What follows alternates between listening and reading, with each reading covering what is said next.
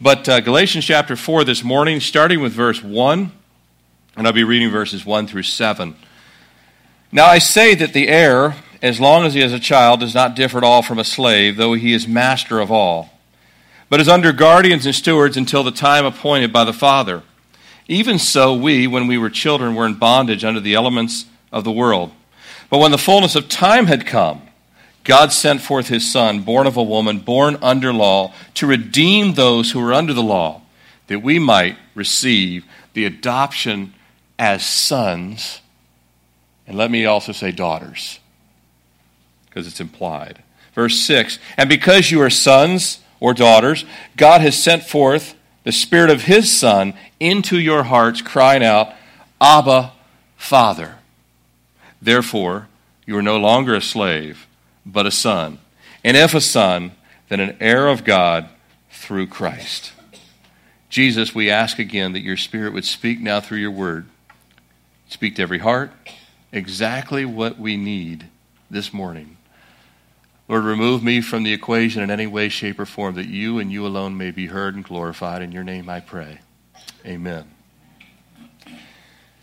Quick story. A wealthy and powerful king traveled to a distant country. And while he was there in this distant country, he asked the local authorities if he could visit an orphanage. He said that he was interested in adopting. He was told that there was only one orphanage. It was outside the city. It had more than 250 children who were considered the outcast of that society. They were poor, they were unwanted, and they were considered cursed by the rest of the country. Some were born to prostitutes. Some had lost both parents to death. Many had never met their fathers. As the king walked through the orphanage, looking at the potential candidates for adoption, he saw child after child that was sick, that was lame, that was diseased, that was malnourished, that was lonely, and all had an expression of hopelessness on their face.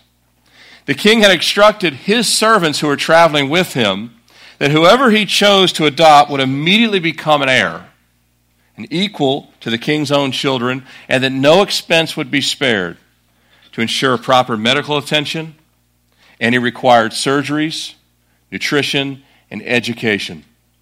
Upon completion of the tour of the orphanage, the administrator of the orphanage asked the king which child he wished to adopt. The king responded immediately, all of them.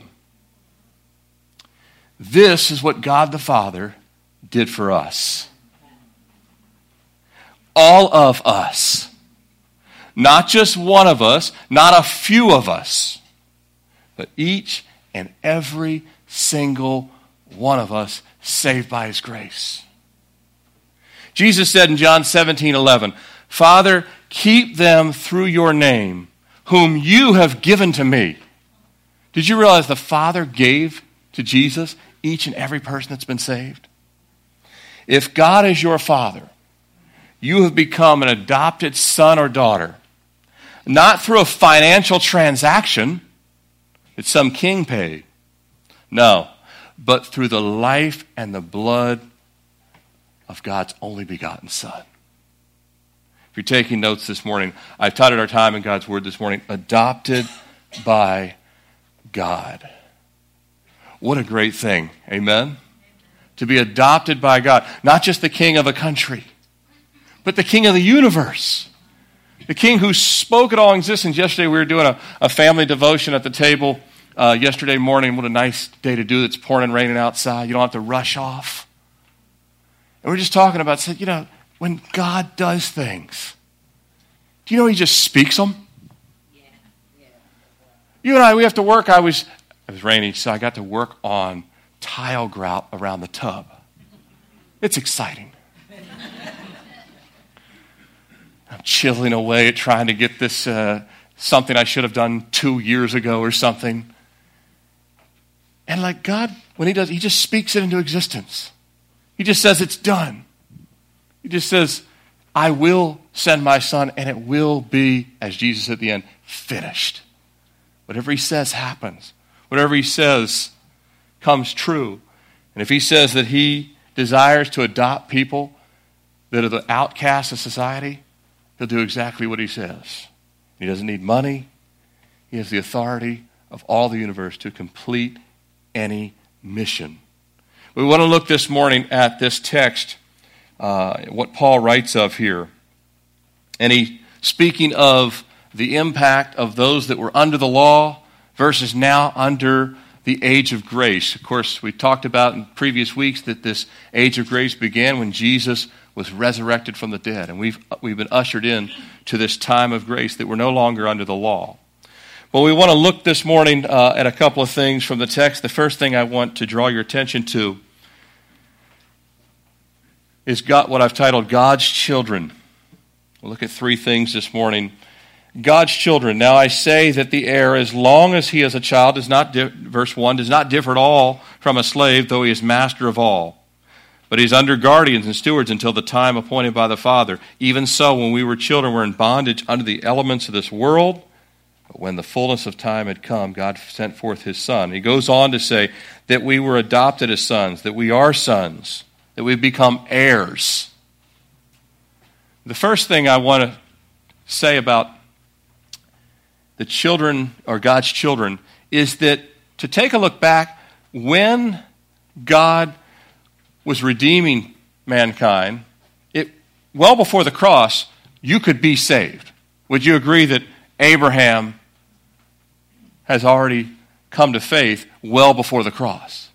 Well, of course, because Paul talks about Abraham in the 3rd chapter. He said Abraham believed God, and it was counted to him for righteousness. Abraham believed in the payment of Jesus that would be made. We believe in the payment that has been made. But remember, whatever God says will happen. So it's as good as done. If God says, I'm going to send my Son, he's slain before the foundation of the earth, he will conquer sin, death, hell.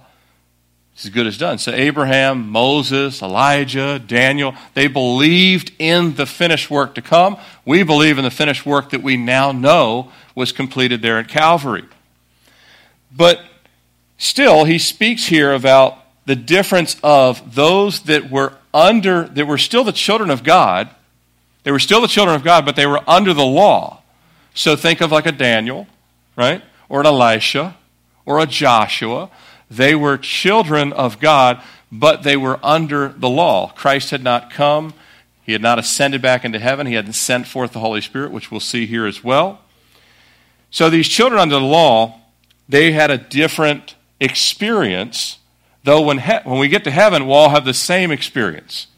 It'll be one family table. There'll be no different experience. Once we get to heaven, there'll be no difference of those that were under the law and those that are under the age of grace. And even before the law, there was a different dispensation. Before the law, that would be people like Abraham. Abraham was before the 10 Commandments were given on Mount Sinai. Enoch, remember, he walked up into heaven with God. He was before the law, different dispensation. We call that the pre-Noahic time period, the pre-flood period. And after the flood, the law wasn't given until Moses comes.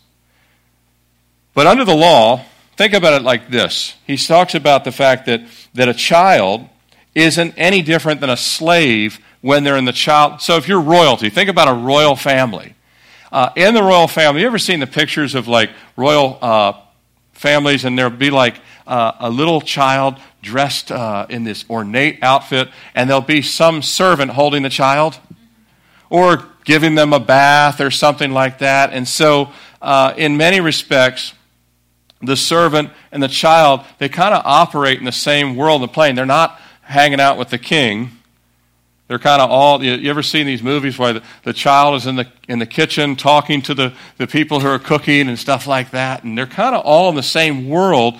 And he's speaking of this. He says, the child, as long as he is a child, does not differ at all from a slave, though he is master of all, though he's actually an heir. How many times when you were kids, especially in the old school days, the pre-'80s is what I call old school days. I was a kid in the 70s. How many got this answer from your parents? You used to love to get this answer. You'd ask a question, and you'd say why, and they'd say, because I said so. And I would be like, what kind of answer is that? It doesn't give me any of the details because I said so, because I wanted a little bit more than that, but I rarely got more than that. By the way, presumably your parents don't speak to you now that way as adults. I hope they don't still just say, because I said so. But that's much like it was living under the law. Think about it. Living under the law was firm and straight to the point. It was thou shalt not. There's no explanation. It's just thou shalt not. That was the law. Yes, God still displayed mercy. Yes, he still displayed love. Yes, he still displayed grace. But the law was given, as Paul expressed in verse 24 of chapter 3, as a tutor. A tutor. The children of Israel, they received the law through a mediator. Remember, the angels were mediators to Moses, and then Moses was a mediator to the people. They actually had a couple of levels of mediation there. Angels, then Moses, then them. The law, think about the other mediators in the Old Testament, or in the period under the law. You had the law itself, you had the prophets, and the priest, and the prophets, the priest, and the law, they were stewards and guardians. This is what Paul is speaking of in verse 2, but under guardians and stewards until the appointed time. So the prophets, the law, the priest, all under the Mosaic period, they were the stewards to actually guard the childlike relationship that those that were in faith had with God. And just like in the home of a king, his children are still heirs. No one disputes that the children of the king are heirs. But his children, they understand less than the slaves and the servants. Because they just have a 2-year-old does not know what a 40-year-old servant knows. That's what Paul's saying. In one sense, they're heirs. Under the law, if you go back in time, someone that was born in Jerusalem under the law, they might have put their faith in God and they were saved, but they still had a lot of missing information, is what Paul was saying here. They still was like a 2-year-old not quite understanding what was going on. The child and the king's children, they're put to bed by the servants. They're taught by the servants. They're fed by the servants. They're prepared by the king's servants. The servants know more of the king's actions and more about the king's priorities than the young children of the king would know. And this is what Paul was saying. This is a picture of what it was like being under the law. Those who by faith believe the promises of God, under the law, as we mentioned, they're saved. They were heirs of eternal life. But like a child, they were kind of still sitting at the kid table. Did you ever have to sit at the kid table at Thanksgiving? I hated the kid table. It was not an honor to sit over at the kid table. I thought the bigger, better conversations were happening about 10 feet away at the other table, which looked like a real table, and the kid table was like a card table with another table attached to it that looked nothing like the card table. And if it was a big enough event, there was a third table attached to that table, which could have been the outdoor table. And there was lawn chairs, and there was broken chairs, and the adults were over there laughing about something, and you're with your cousin that you couldn't stand, right? Right? But all this is going on at the kid table. But you're still an heir to your parents. And someday you'll get to sit at the adult table, and you still belong to your parents. And this is like being born under the law. God's like, eventually you won't be there. Eventually there's just going to be one huge table, and everybody's going to be at it. But until Christ comes, those that were under the law, they were still God's children, but they were, again, some of the things that they would experience, that we would experience after Christ are different. Peter writes in 1 Peter 1:10, of this salvation the prophets have inquired and searched carefully, who prophesied of the grace that would come to you. Peter's saying the prophets searched these things. They knew that the age of grace was coming. They knew that something better than the old covenant was coming.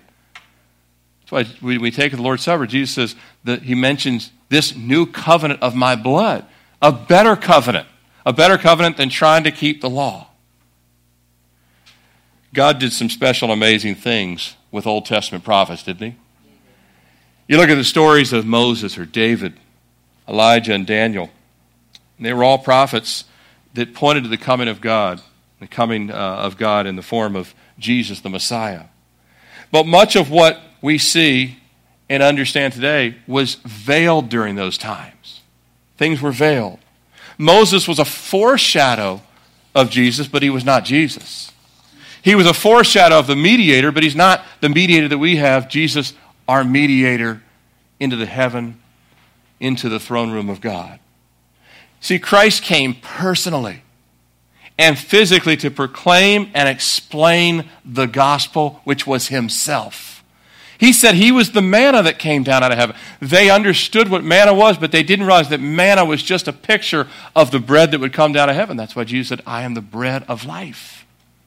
The bread come down out of heaven. Jesus came and he upheld the law, and then he offered himself in a personal relationship to all who would call upon his name. Now let's take a little shift and look at, so we kind of understand, as best as I can explain, under the law, the kid table, if you will, not fully understanding all the details, but still being a child of the King, still being an heir. Now there's this age of grace that we're in today, post-ascension, post-resurrection. Think about our relationship with Christ today and what has been revealed to us versus what was revealed under the law. By the revelation of Jesus, by the fact that he has come, he has walked the earth, he performed the miracles, he taught, he raised the dead, but then he rose himself from the dead after suffering and died on the cross. We now understand what Isaiah chapter 9 means, right? That the government will be upon his shoulders. We now understand what Psalm 22 means, that he was pierced for our transgressions. We understand Isaiah 53 now, that he was led as a lamb to the slaughter. We understand that he is, as John said, behold the Lamb of God, who taketh away the sins of the world. We don't need a high priest anymore to enter into the Holy of Holies. Thank the Lord for that, because there's not even a temple. Do you realize if we needed that, we would be in dire straits? There is no temple on earth. The temple was destroyed in 70 A.D. by the Romans. It has not been rebuilt. Why was the temple destroyed? Well, it was destroyed because of sin, but God was replacing the physical temple with the temple of the Lord Jesus Christ.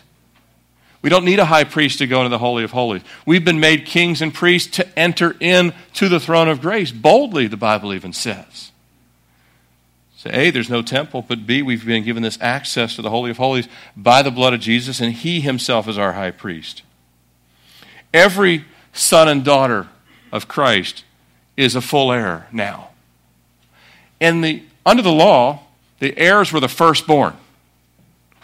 It was a bum deal when you weren't the firstborn.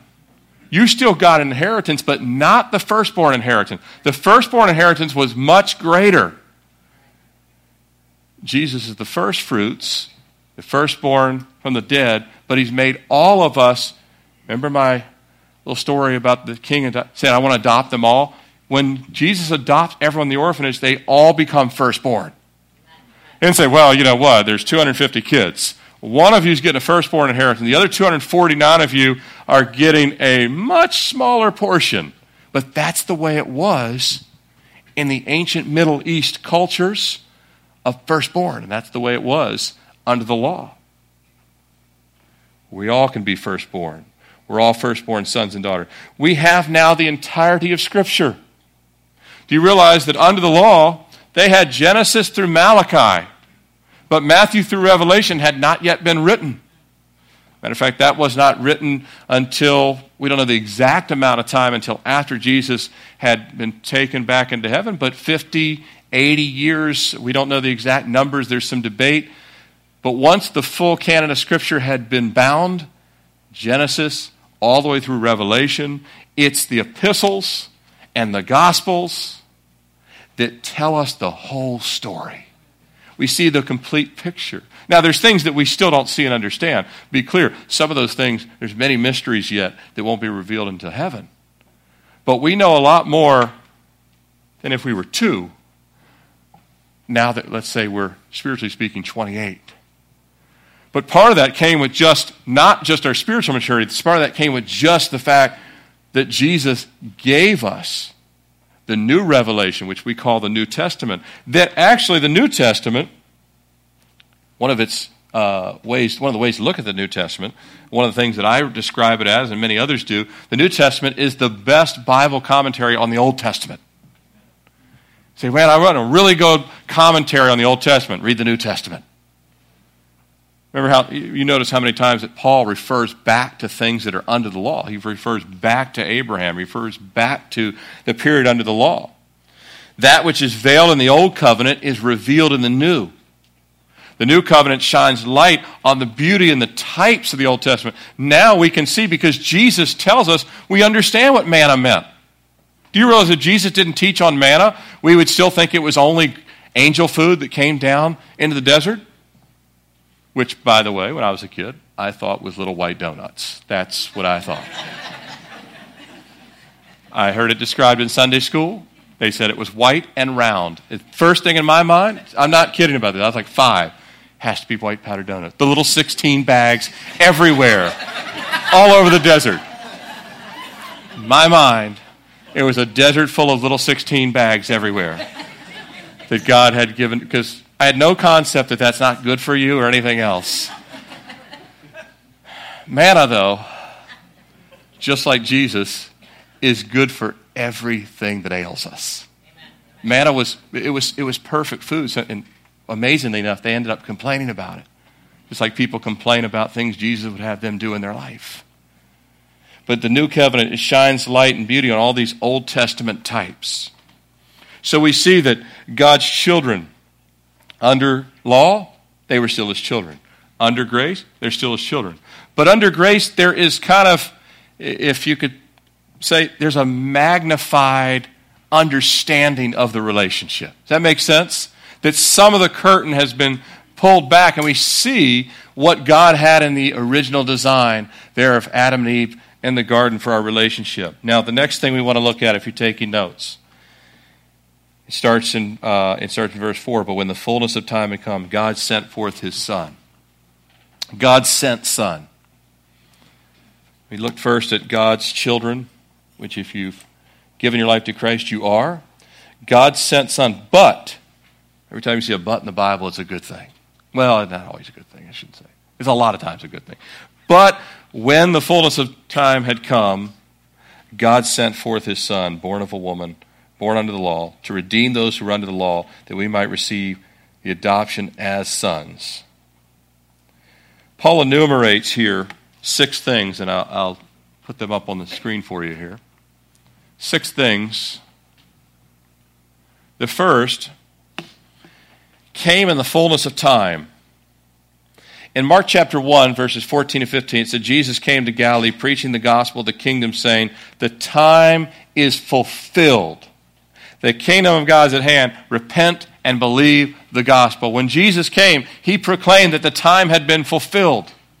The fullness of time. Now, we don't know how God determines what the fullness of time would be. Now, Daniel had prophesied the 70 weeks of the coming of Messiah. He even prophesied of his death and he'd be cut off. But we see all throughout Scriptures the prophecies of Jesus, that he'd be born in Bethlehem, that he'd be born to a virgin, that these things would take place. And remember when Jesus came, there was people that were waiting for him to come. Simeon, for example, waiting there in the temple to catch a glimpse of Jesus. Then he was ready to die, but he had to first see the Messiah. He knew he was coming. And so Paul is reiterating what Jesus himself said, that the time had been fulfilled. God determined what the time was. And by the way, in your life, God has a fulfilled amount of days for you and me, doesn't he? There's things that, there's a fullness of time. You may be going through a season in your life right now. There's a fullness of time in that season. There may be a fullness of time of something God wants you to go through, something he wants you to experience, something he wants you to learn from. And by the way, sometimes if we won't learn the lesson, that fullness of time will keep being there. But this was a beautiful thing that all that the prophets, all that the scriptures had said would come to pass. People waited, and when the time was come, God says a light dawned in the darkness. And this was Jesus. It's John chapter 1. He was that light that dawned in the darkness. So that the fullness of time had to be completed. Second, the fullness of time that God sent forth his Son. The world needs to know that Jesus is not just any other man. Muhammad had an earthly father and an earthly mother. Jesus only had an earthly mother. God himself, by the Holy Spirit, placed him into the world. He was not like any other man. He was 100% man, 100% God. John 3:16, you all know it. For God so loved the world that he what? Sent his only begotten Son. He sent Jesus, and Jesus was completely willing to come. You know, the king that would go and visit the orphanage looking to adopt, not telling anyone that he's going to adopt everyone there, he willingly comes in that scenario with the money and the resources to adopt all those kids. Jesus willingly comes and knows it's going to cost him everything. But he came. He was sent by the Father. The third thing, he was sent by the Father. Paul enumerates that born of a woman. Born of a woman. Notice it doesn't say born to a woman and a man. Sorry, Joseph does not get a mention here. Joseph raised Jesus as his own, but Mary, she had no relationship with Joseph. She had never been with a man. The Holy Spirit placed the Lord Jesus in her supernaturally, which is, by the way, when people have a hard time with that, I'm like, I like what Billy Graham said years ago. He said, if you don't have a problem with Genesis 1:1, you're not going to have a problem with the rest of the Bible. In the beginning, God, right? If God can speak, have you ever seen how big the universe is? It boggles the mind. If God can speak the universe, it's not a hard thing for God to say, and by the way, my Son will be in her. Now, all of those are hard for us. I can't even cure the common cold. When I try everything, coldies and this and that, nothing works. God says the word and it's done. So, virgin birth, not a hard thing for God, but yet, if you don't believe what God says, you're going to have a hard time believing the gospel. Amen. So he sent forth his Son, born of a woman. Isaiah 9:6, this was prophesied, for unto us a child is born. Isn't it amazing that God would come forth, but he'd have to start like a little baby? What a humble man Jesus was. No Roman ruler would want to start like that. Jesus returns the second time as a king on a white horse. That's the way I would want to come the first time. How about you? I wouldn't want to come as a baby in a straw manger, but Jesus did. Born of a woman. Fourth thing Paul enumerates here. Born of a woman, born under the law. Remember that the age of law was still in place until Jesus completed the work of the cross and the resurrection. We know that. Look back at Galatians chapter 3, verse 9. What purpose did the law serve?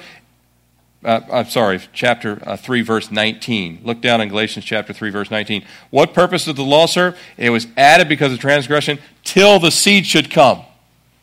The law was an until thing. It started with Moses, and it finished with Jesus. It was the age of law during that time period. Born under the law. Luke 2:22. Now when the days of her purification according to the law of Moses were completed, they brought him to Jerusalem to present him to the Lord. Even Mary, the days of purification, each thing that was under the law, Jesus, from the time he was a baby, everything had to be completed, every jot and tittle according to the law. He kept the law to perfection. He was the only one that ever kept the law to perfection. Not the man-made laws that rabbis came up with to put people in bondage. He kept all of the God-given law. In other words, he never broke a single one of the 10 Commandments. He never broke any of the commandments that were actually built upon the 10 Commandments. There was never a time that he had even the slightest of sin. But under the law, he kept it to perfection that he could redeem the rest of us who could never keep the law. So he's born under the law. The fifth thing he says, verse 5, to redeem those who are under the law. Now, to redeem those under the law, in a sense, is all of us. We're not under the Old Testament. Like, in other words, when we come to Christ and we give our lives to Jesus through faith, asking to be our Lord and Savior, we're no longer under the law. So things like Sabbath keeping, circumcision, dietary laws, all of those things, we're not under those requirements. However, though we aren't under the requirements, we are all saved from the law of the Ten Commandments, which we all have violated. Amen? Everyone's told a lie. Everyone's used God's name in vain. If anyone tells you they haven't, trust me, they have. Right? Everything in the law. The Bible says if we've broken one commandment, we're guilty of breaking all the commandments. So we all are violators of the law.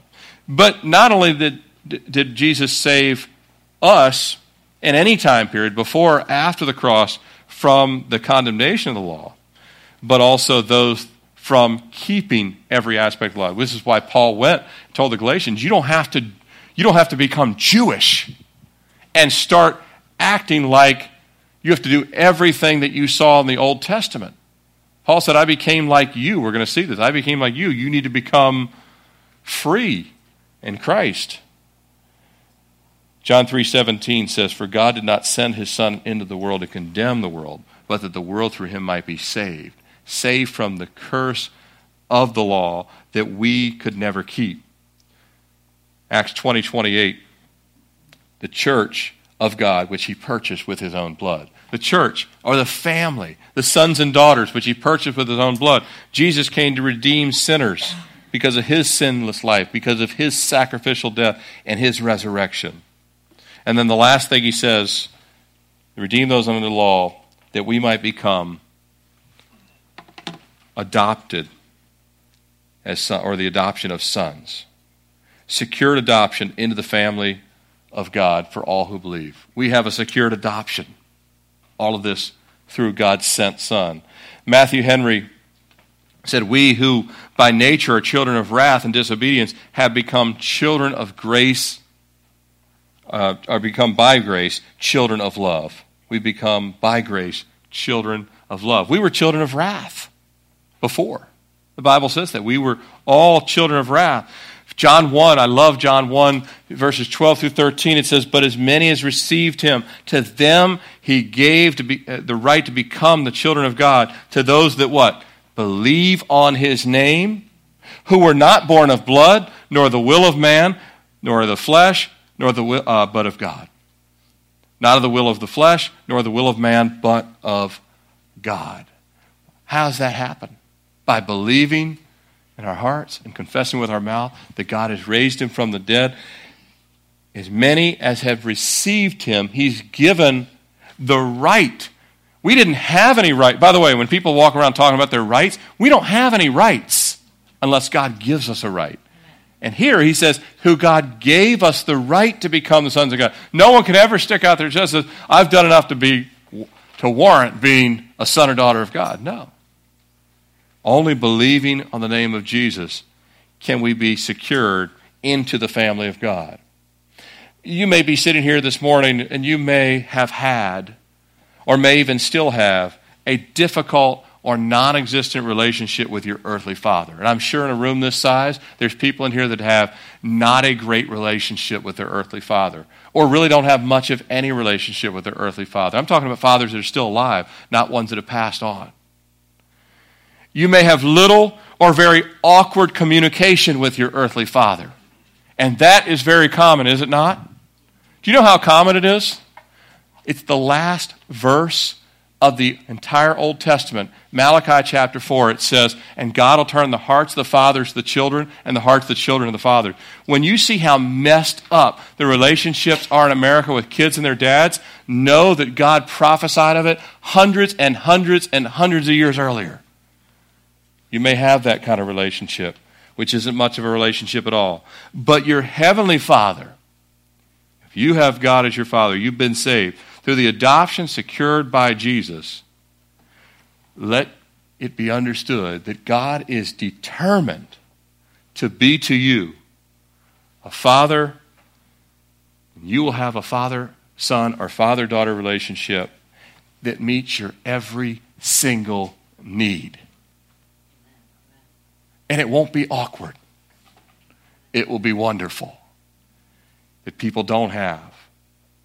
Charles H. Spurgeon said, "He who counts the stars and calls them by name is in no danger of forgetting his own children. He knows your case as thoroughly as if you were the only creature he ever made or the only saint he ever loved." And that's true. He wants to adopt us into a relationship that far exceeds anything we could comprehend and far exceeds any relationship we have with our earthly Father. The last thing as we come to a close here, God sent Spirit, verse 6 and 7. And because you are sons, and because, once this has been established, now you know you're a son or daughter, God has sent forth His Spirit of His Son into your hearts, crying, Abba, Father. It's kind of a crying out in relationship. Therefore, you're no longer a slave, but a son. If a son, then an heir through God and Christ. Jesus promised His Holy Spirit, and oh, how we need it. Amen? Our spirit needs the Spirit of God to flow through it. Our spirit is quite tainted. Our spirit is quite cynical. Our spirit is quite obnoxious. Right? Difficult, unbelieving. But God gives us His Holy Spirit to kind of continually refresh us. Jesus said, out of you would flow rivers of living water. You ever notice that when actually fresh water is flowing, it actually gets all the bad stuff out? That's what the Holy Spirit was come to do, to constantly refresh us. You know, you have to take more than one shower in life, right? I hope. But the Holy Spirit, it's like this constant shower, if you will, constantly cleaning, constantly showing, and not just showing it, but removing the things that would otherwise hinder that relationship that we have with God. In Romans 8:15, it says, Paul wrote this as well, for you did not receive the spirit of bondage again to fear, but you received the spirit of adoption, whom we cry out, Abba, Father. Same word again. Father. You thought ABBA was just that band in the 70s or something, right? But no. It's relationship. It's not a fear. Paul said, not a bondage of fear. You know, a lot of people have fear with their earthly fathers. You know, there's people that are abused, that are petrified of their father. Paul said, this is not the relationship you have with God. You'll actually have a loving one. He'll put His arm around you. You'll have the kind of relationship that builds confidence, that builds trust, that you actually can learn to love people the way God loved the world. As His sons and daughters, He connects us to Himself through His Son and through His Holy Spirit. Colin Urquhart said, the Holy Spirit is not a blessing from God. He is God. The word Emmanuel means what? God with us. The Holy Spirit is not just with us, He is in us. In the Old Testament, most of the time, now there was times when the Holy Spirit came upon men, and there was even times that the Holy Spirit came into men and women in the Old Testament. So don't let anyone ever tell you, the first time the Holy Spirit ever entered a person was after Jesus. No, we can see it in the Old Testament too. But the norm was the Holy Spirit was in the presence of people, not indwelling. In the New Covenant, the Holy Spirit comes into all who have believed in the name of Jesus. He comes in to reside. And that's what keeps us pure, running the race, going forward in faith. Samuel Chadwick said, Spirit-filled souls are ablaze for God. They love with a love that glows. They serve with a faith that kindles. They serve with a devotion that consumes. They hate sin with a fierceness that burns. They rejoice with a joy that radiates. Love is perfected in the fire of God. I don't have the capacity to have a fire and a zeal for God in me except by the Holy Spirit keeping the flame ablaze. Nor do you. You could never say, that's it, I'm going to be the best Christian for the rest of my life because I made a New Year's resolution. You'll fail 3 days later. if not 3 minutes later. Right? That's why Jesus said to Peter, Satan desires to sift you as wheat, and he will. You're going to fall. You're going to deny me 3 times. But once I send the Holy Spirit, you're going to finally be able, still skin your knees, but the Holy Spirit is the one that keeps the fire going. They always had to keep the fire going there in the temple. The fire had to stay lit. Well, the Holy Spirit lights that fire, so we don't return to the world anymore. We don't go back to the orphanage because we now live in the house of the King. Who would want to go back to the orphanage, by the way? Unless it's to adopt other kids. We'll get to that in the closing. See, God did not just rescue us and adopt us, but he promised to transform us and to use us in the lives of other people. We are adopted to go find the others that need the same thing. He adopted us to place his thoughts in us, to place his spirit in us, to place his love in us, to place his joy as a down payment. Understand this. What he's given us today is just a down payment on the future of being perfected. And never again experiencing disease or anxiety or fear or stress or death or cancer or anything else. Right now is a down payment on what's to come. Amen? Isn't that great to know? It's just a down payment, but it's a great down payment. It's not like on, layaway, where you might be able to pay it off. No, it's done. Brother and sister, God the Father sent his Son as King, willing and able to adopt us, willing and able to die for our adoption, willing and able to give us his own Spirit. We were more hopeless than any child in an orphanage. You may not realize that, but you were. You were more hopeless than any child in an orphanage, as our fate was not just a miserable life. Our fate was eternity in hell. That was our fate. And yet, if God is now indeed your Father, you've been pulled out of your impossible situation, and you're now an heir to his glory and his eternal favor. And as we close this morning, I pray that the Holy Spirit lets this sink deep into your heart and my heart, that it sinks deep into our hearts, that we understand that God has adopted us to be his children, that it would lift your mind and your spirit beyond what you see, and that you would have the eyes and ears and heart of Jesus, that you would go out and find the other orphans who God also wants to adopt. Amen. That's the only reason we're still here, folks. The team that's going to Bon Air tonight, they're not going because there's not more fun things they could be doing tonight. They're going because Jesus so loved the world, right? That he said, I've got other kids I want to adopt. I just didn't adopt you. Those 250, I want it to be 250,000, 2.5 million, 2.5 billion. Amen? Amen? Let's close in prayer.